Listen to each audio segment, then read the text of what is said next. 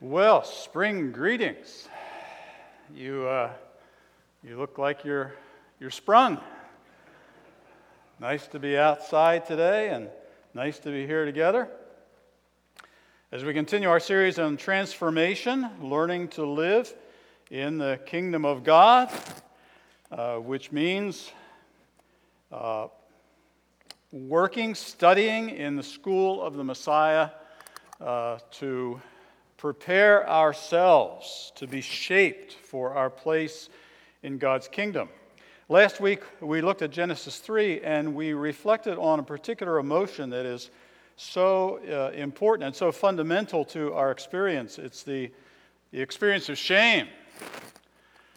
That sense that we have that we are not who we want to be, who we should be. We are not enough.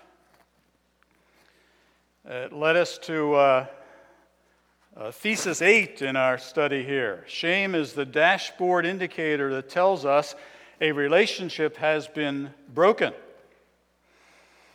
And, we didn't talk about it much, but, there's false shame, just like there's false guilt.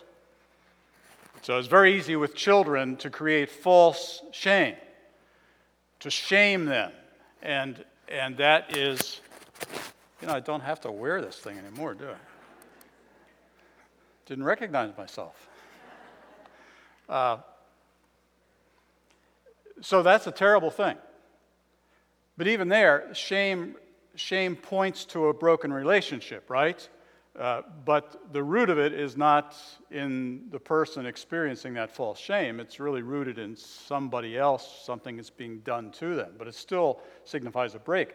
But shame in what we might say the legitimate sense is that feeling we have of being less than we ought to be because a relationship's been broken in Genesis 3. It's the fundamental relationship is that with God.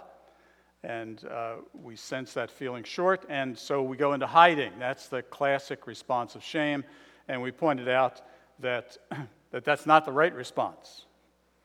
The right response is to come toward the person with whom the relationship has been broken, whether it's God or whether it's other people, and to work to restore that relationship.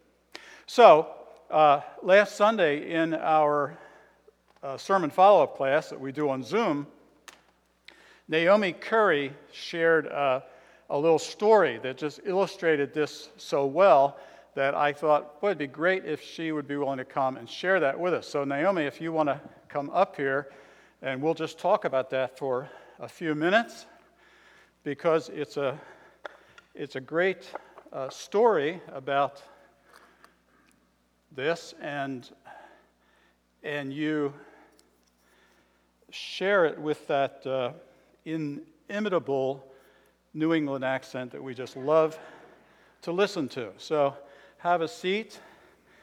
No, if you want to stand, you can. I might fall off. No, you won't fall off. I can't, it's too high. It's too high. I can get you a shorter one if you want. No, I'll stand. I'm sure. Okay, well, I'm going to sit. Yeah. So you were kind of primed for this a bit because Wes, a few weeks earlier, had talked about his medical experience, and that was kind of our series, Lessons from the Journey. So here's another lesson that you've learned, and it kind of grew out of what Wes did. So tell us how it came about. Okay, recently I was in the doctor's office in the exam room waiting for him to come in. And I decided to use the time wisely, I thought. So I got on my cell phone, and I was busy sending out an article to some other people that I thought was a very excellent essay. And I was very intent on finishing that task. Well, the doctor opened the door, came in, a tall man, and he said, "Good morning, how are you?" I did not look up, and I said, "I'm busy."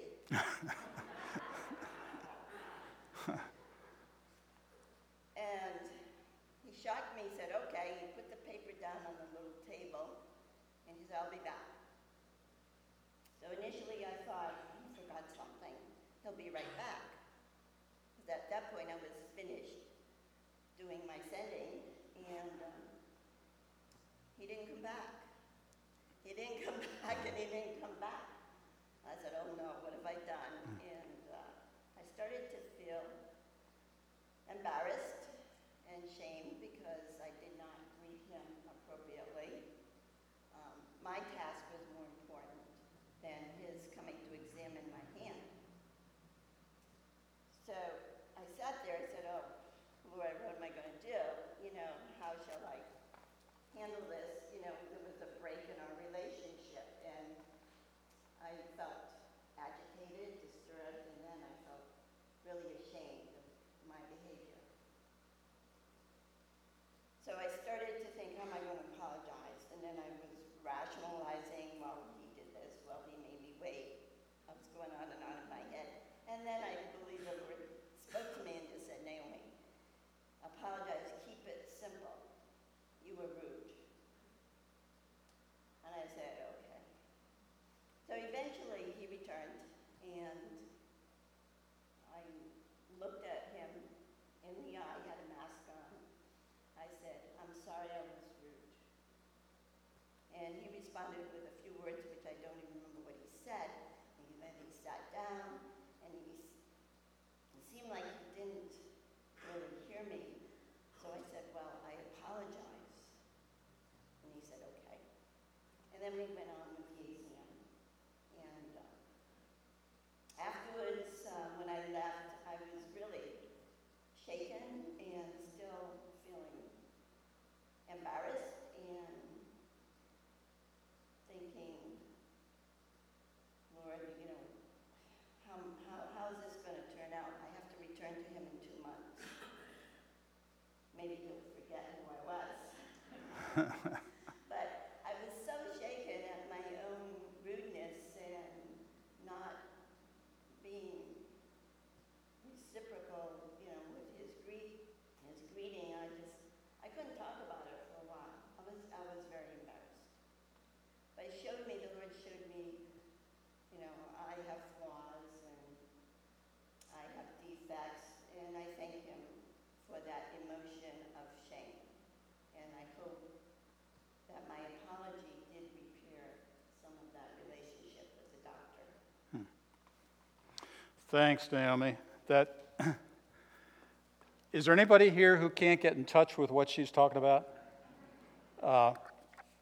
But you notice, if you think about your own reaction, my reaction, and I think Naomi was telling us the same thing, the initial reaction is to hide, to withdraw even more from the relationship, rather than to move toward the person with whom the break has taken place. But, it's great that the Spirit led you and you were listening carefully enough that you actually moved toward him. Now, you can't control, obviously, what the other person does, but that just seemed to me like a great example of what we're talking about here. The indicator light went off. And when it does, the question is, how are we going to deal with the problem? And so I was just so encouraged to hear that story. I wanted you to hear it as well. All right, so we're moving ahead this week. We still want to think about transformation, and I still want to be working with that idea of Paul in Romans chapter 12 and Ephesians chapter 4, that we are renewed by the transformation of the mind. And the mind is key. But I want to come at it a little bit differently here. And what I want to talk about is the role of truth in that transformation. So we'll take our title this week out of Proverbs 23, where we're told to buy the truth. Interesting image. You'll want to think about that a little bit. So let's look at a number of verses along this theme. Proverbs 23:23. Buy the truth and do not sell it. Wisdom, instruction, and insight as well. You notice there that you mustn't think of truth as just information. We sometimes call it an information age, right? Information by itself transforms nobody. Right? Information has to have significance, and it has to be in the right framework. Proverbs, talking about truth, makes it clear to us that it's more than just information we're after, because notice the terms that follow that are all part of that complex of truth. Wisdom, instruction, insight, discernment. That's the kind of truth we're talking about, all right? The words of Jesus, to the Jews who had believed him, Jesus said, "If you hold my teaching, you are really my disciples. Then you will know the truth, and the truth will set you free." Frequently, verse 32 is presented in isolation. You know the truth, and the truth will make you free. But Jesus puts it in a specific context. He says, if you hold to my teaching, then you'll be my disciples. And in that context of being my disciples, then you will know the truth, and the truth will set you free. A little bit later than that, actually later, just before he goes to the cross, we have that high priestly prayer, we call it, in John 17, the longest recorded prayer of Jesus. And in that prayer, he's praying for his disciples, his immediate disciples, but he's also praying for you and me. He prays, sanctify them. You might want to put in parentheses there, transform them, because that's part of the idea of sanctification. Sanctify them by the truth. Your word is truth. Ephesians 4, that we've looked at before in reference to the school of the Messiah, you heard about Christ and were taught in him in accordance with the truth that is in Jesus. And then a joyful little verse where John says, I have no greater joy than to hear that my children are walking in the truth. And it's not his physical children, it's his spiritual children, people that he has brought to Christ and discipled. So the Bible says a ton of stuff about truth. You know what a concordance is? Probably most of you do. Concordance is a document that lists words in the Bible in alphabetical order and gives you the references where that word shows up. And there's partial concordances. My NIV here has a partial concordance in the back, selected references. Then there's complete concordances, where basically every major word is listed. And you can learn a ton of stuff just out of concordance. Just open it up. So an interesting exercise for a Sunday afternoon is to sit down with a concordance and just look up the words for truth. And it's impressive, the stuff that you see going through. I observed something just a week ago that never struck me before until I happened to be looking at truth in a concordance. And it was when I came to the gospel references, all four of the gospels, and you know the gospels vary, especially John varies from the other three. But in all of the four Gospels, you have Jesus saying repeatedly, I tell you the truth. I tell you the truth.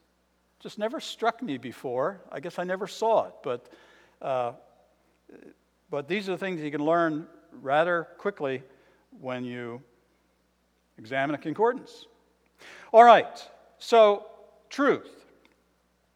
What do we want to say? Well, we want to say that people who are in the school of the Messiah, people who are being transformed, are people of truth. Their lives are characterized by the truth. Truth is the key to transformation. So this is most important for us if we say, all right, I want to experience the transformation that Scripture encourages. I'm serious about that. Great. You've got to be serious about becoming a person of truth, because that is key to transformation. Well, what do we mean by truth in this full biblical sense of insight, wisdom, knowledge, all of that together? What do we mean by truth? And here's one way to talk about it. Truth is an expression of reality. Some philosophers would say this is probably moving into the area of what's called a correspondence theory of truth. That is, our statements are true insofar as they correspond to how things really are. So truth is the expression of reality. Well, you say, what is reality? I like Dallas Willard's clever little definition here. He says, reality is what you bump into when you're wrong. You can just hear this guy talking to his girlfriend, right? Nah, it'll be fine. We'll make it. Yeah, reality is what you bump into when you're wrong. Or how about this? This was long before the movie came out, this was an event that captured the imagination of people for generations. The Titanic. Well, you know the truth about the Titanic, right? It's what the builders and engineers told us. It was virtually an unsinkable ship. That was the truth, right? Well, until the ship ran into reality. And on a cold night in the North Atlantic, when the ship's captain had been warned by other ships in the area that there were icebergs afloat, what did they do? They full speed ahead. I don't know if it was actually full speed, but they didn't slow up, right? Because they knew the truth that they had an unsinkable boat. And one iceberg put the end to that story. Because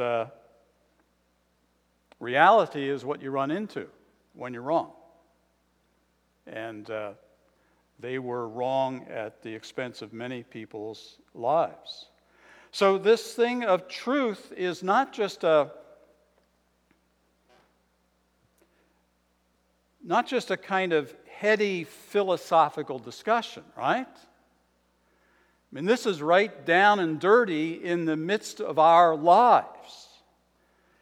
That if we are not people of truth, we will believe lies, because that's the enemy's strategy. Genesis 3, where we were last week, the serpent is craftier than any other beast that the Lord God had made. And what's his M.O.? His M.O. is, as Jesus told us, he was a liar from the beginning. But he presents a version of the truth to Adam and Eve, right? You will not surely die. What God has told you is not true. They believe the lie, and then they encounter reality. So this is very important, that we should be people of the truth, because that's what God wants, but just as much, I suppose we'd say, because that's what we absolutely need to be that kind of people. You know, it's an interesting question to reflect on. Ask yourself, is the perception that the world has of us as Christians that we are people of truth? That'd probably keep you going for a while, but it's worthwhile. We should be perceived that way, and that should be our concern, to be that kind of people. Now, having said that, say how important it is for us for living life the way God intends, for being fitted for life in God's kingdom. Having said that, let's go back and remind ourselves of something we've said right along in this series, and that is transformation is hard. And so when we think about becoming people of truth, well, let's not kid ourselves. That's hard. That's going to take work. And I think that's part of what is behind this Proverbs verse, where we're told to buy the truth. It's part of it is there that the notion is the truth is hard to come by, and you're going to have to buy it, and it's going to be costly. It's going to cost you in some way or another to buy the truth and become a person of truth. There's a similar thought earlier in Proverbs. It says the beginning of wisdom, that's part of truth, right? The beginning of wisdom is this. Here's the start of it all. Get wisdom. See? Right at the start, if you're serious about becoming a person of truth, you've got to set your mind to this. I intend to get wisdom. And the proverb says, okay, you intend to get that? Though it costs you all you have, get understanding. And you might face that it's going to cost you all you have. And the point that Proverbs is making is not just that the truth is hard to come by, but it's also that truth is so valuable that it makes sense. If you need to give everything you have to get wisdom, that's a good exchange.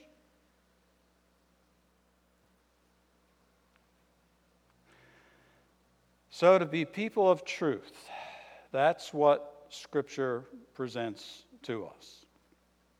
Now, how shall we do that? I want to talk about that this week and then probably some again next week as well, but let's get it started with this prayer of Jesus in John 17:17. Sanctify them, or as we've suggested, transform them through your truth.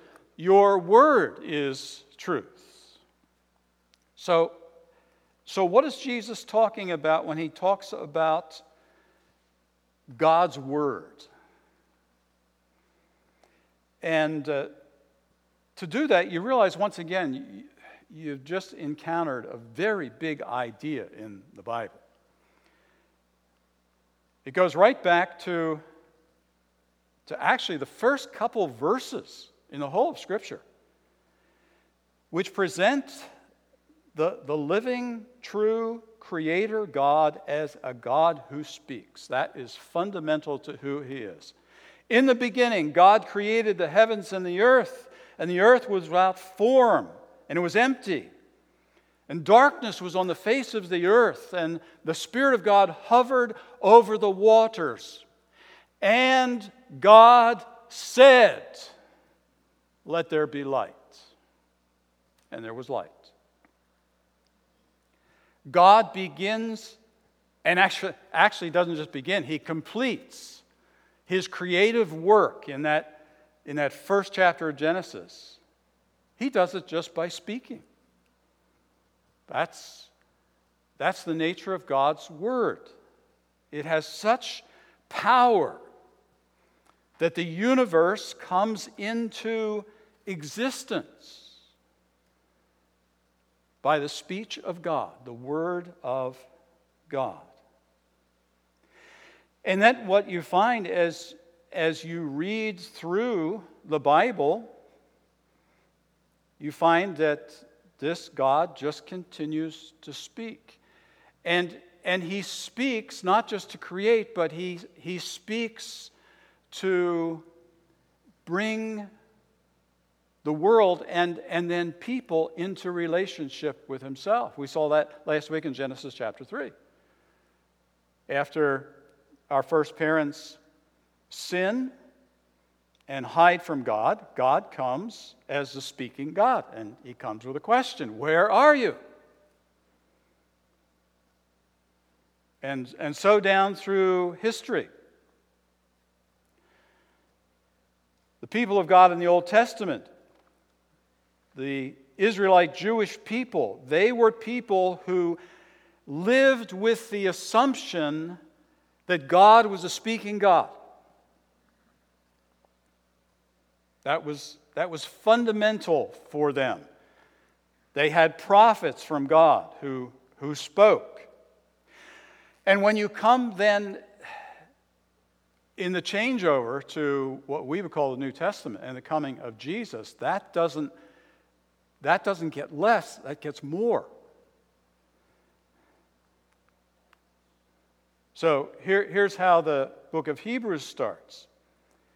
In the past, God spoke to our ancestors through the prophets at many times and in various ways. But in these last days, he has spoken unto us by his Son, whom he appointed heir of all things, through whom also he made the universe. God spoke to us by his Son. And that's why one of the titles given to Jesus in Scripture, it's particularly by John in his Gospel, the title given to Jesus is the Word. So John's Gospel starts off very similar to Genesis chapter 1, doesn't it? In the beginning, that sounds familiar, right? In the beginning was the Word. And the Word was with God, and the Word was God. This one was in the beginning with God. All things were made by him. And you think, wait a minute, Genesis 1, God's Word, God speaks, and everything is made. Okay, I get that, but now John's doing something a little bit different. He's taken that idea of the Word, of God's communication, and he's saying, this person, Jesus, that we came to know, is actually a person whose existence is rooted back in eternity. And he is preeminently, par excellence, he is God's revelation, his speaking to the world. And he's been there. He's been with God from the very beginning. So that God speaks his word and creation happens. Or another way to say it is God's Word, who was with God from the beginning and was God, is the creator of all things. And the writer of Hebrews will go on a little bit further in his book to say not only does God create all things by his word, but he says he upholds all things by his powerful word. And it's a reference to Jesus there. So, we get something like this. I was thinking about a descending spiral, but a funnel kind of gets the idea too. That a funnel concentrates the stream of liquid, doesn't it? And so there's one way of looking at the Old Testament, I think, and what it went before Christ, as the book of Hebrews says. God spoke unto our fathers through the prophets in many ways and at many different times. But in these final days, he has spoken unto us in his Son. And it is the Son then that is the full revelatory explanation of who God is.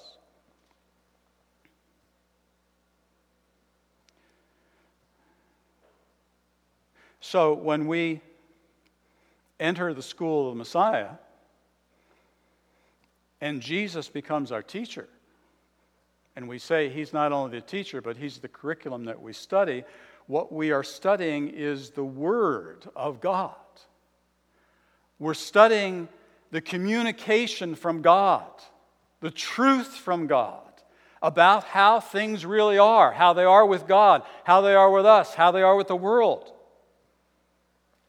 That's what we're there for. And it's as we encounter the truth about God and ourselves and about the world that our minds and our hearts are reshaped and we begin to be the people that God wants us to be. And who does He want us to be? He wants us to be like the Word. We're shaped by the Word so that we can become like the Word. That is, like Jesus. Now, of course, one of the problems is that we don't have the situation of those first disciples who were the eyewitnesses to the truth, who saw what He did, who heard what He said, who were directly in person in the teaching sphere of the Word. But that's not necessarily a problem. In fact, our situation in some ways is even better because we now have the words about the Word. We have Scripture. We have the Old Testament prophets, and Jesus taught us before He left that if we know how to read the Old Testament prophets, we will understand that they were pointing ahead and they were speaking about the Word that would become visible in Him. The ultimate communication from God. And then we have the Gospels, which are the 4 different accounts that tell us about the full appearance of God's Word. The full truth of God manifested. And we have the epistles that follow, which are the reflections of some of His closest followers on what those events meant that transpired in their day. And with that, as the picture suggests, we have something else. We have the Holy Spirit. And Jesus talked about this just before that prayer that He prayed to sanctify us by the truth. He talked about the coming of the Spirit and uses an interesting term to describe the Spirit. He calls Him the Spirit of truth. So we are then well equipped to find the truth, to know the truth, to be transformed by the truth, if we desire to do so. So the Word of God who came to us, who showed us what God's intention is for our lives. I mean, He's the model. He says about Himself, I'm the way, I'm the truth. I am the reality of what God is doing in history and in the world and what God wants to do in your lives. That's me.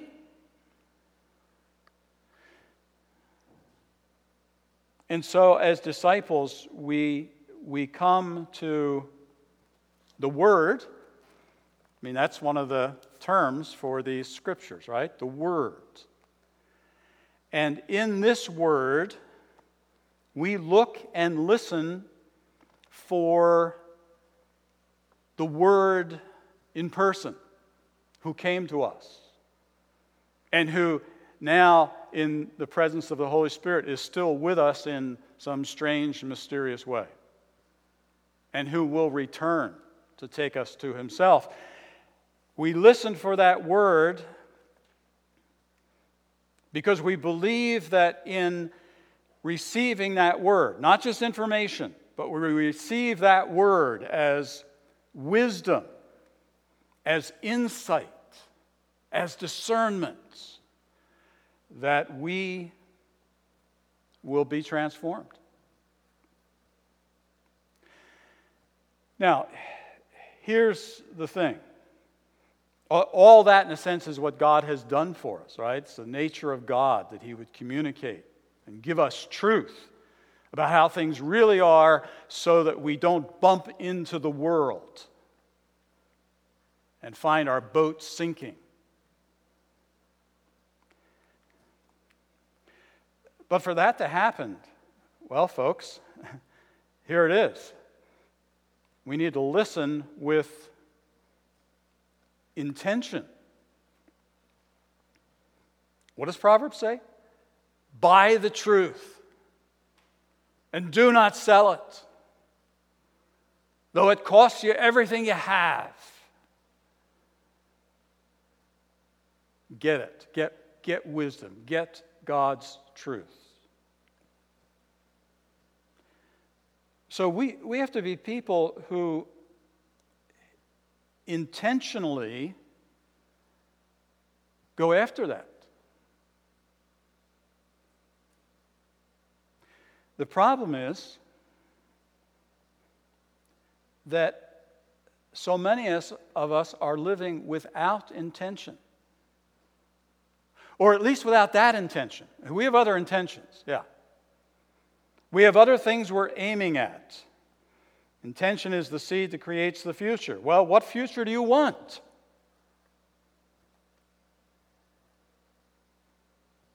There's lots of different answers to that question, friends.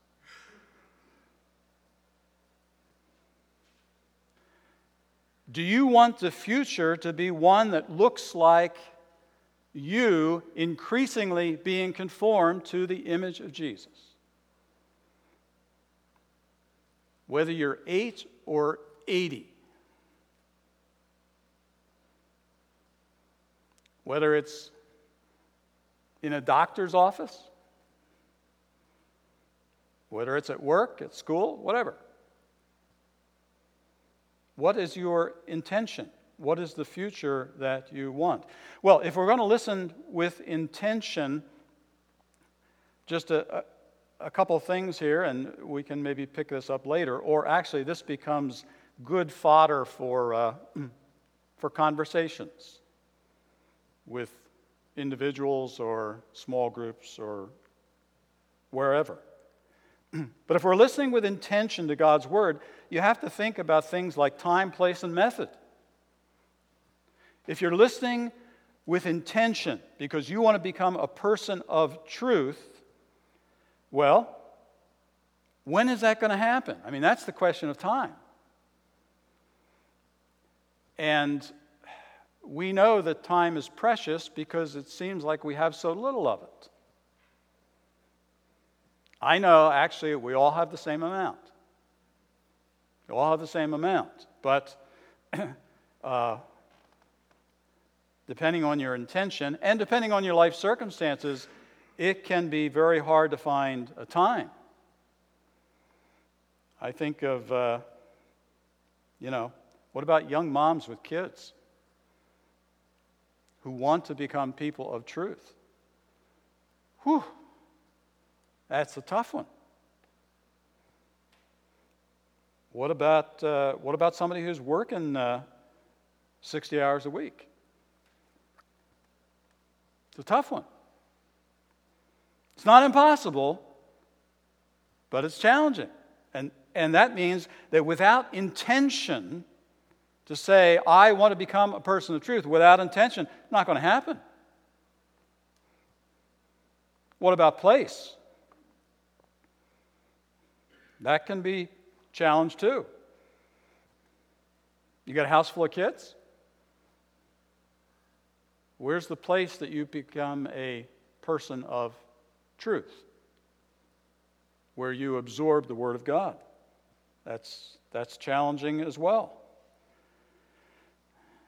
You say, well, I'm going to do it while I'm driving to work. I don't think so.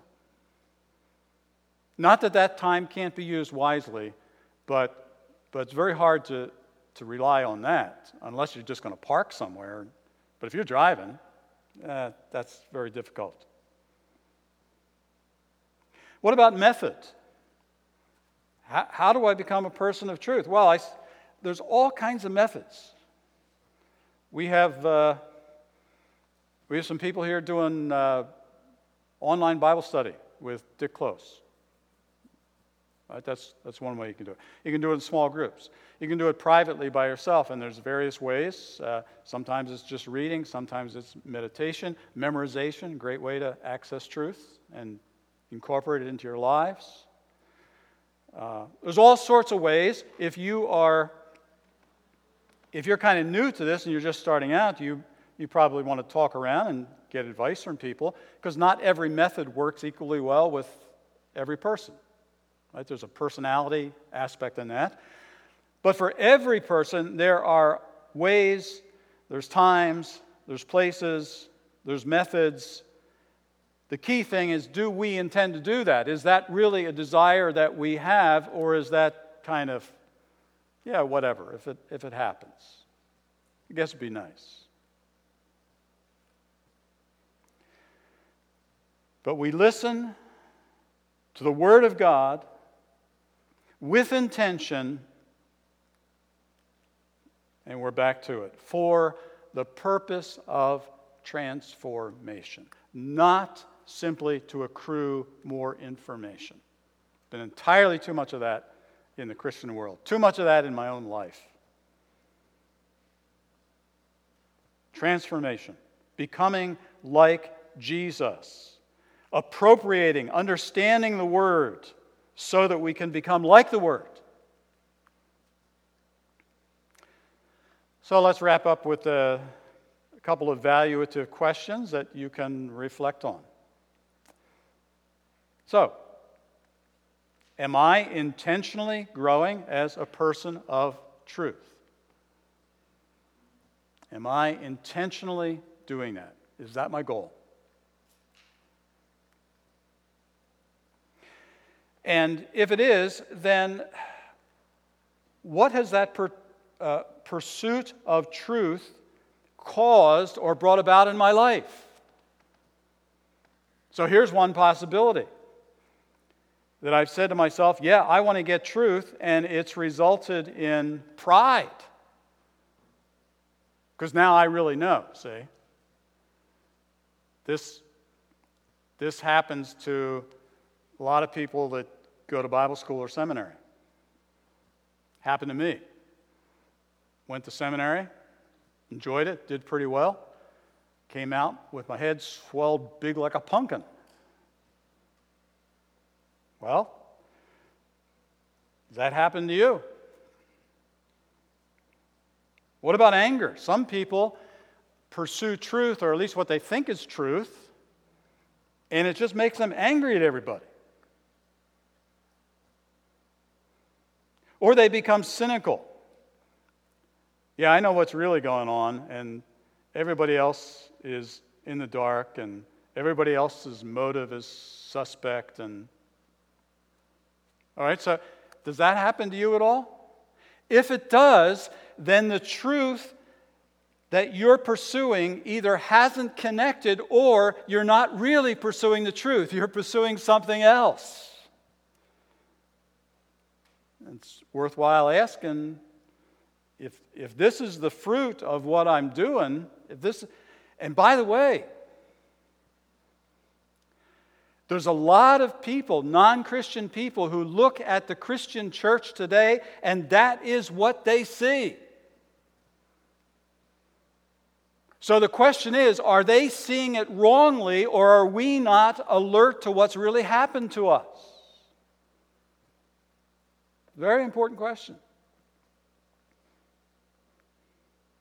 Well, but on the other hand, what if our pursuit of truth is resulting, because we're being transformed, in more humility,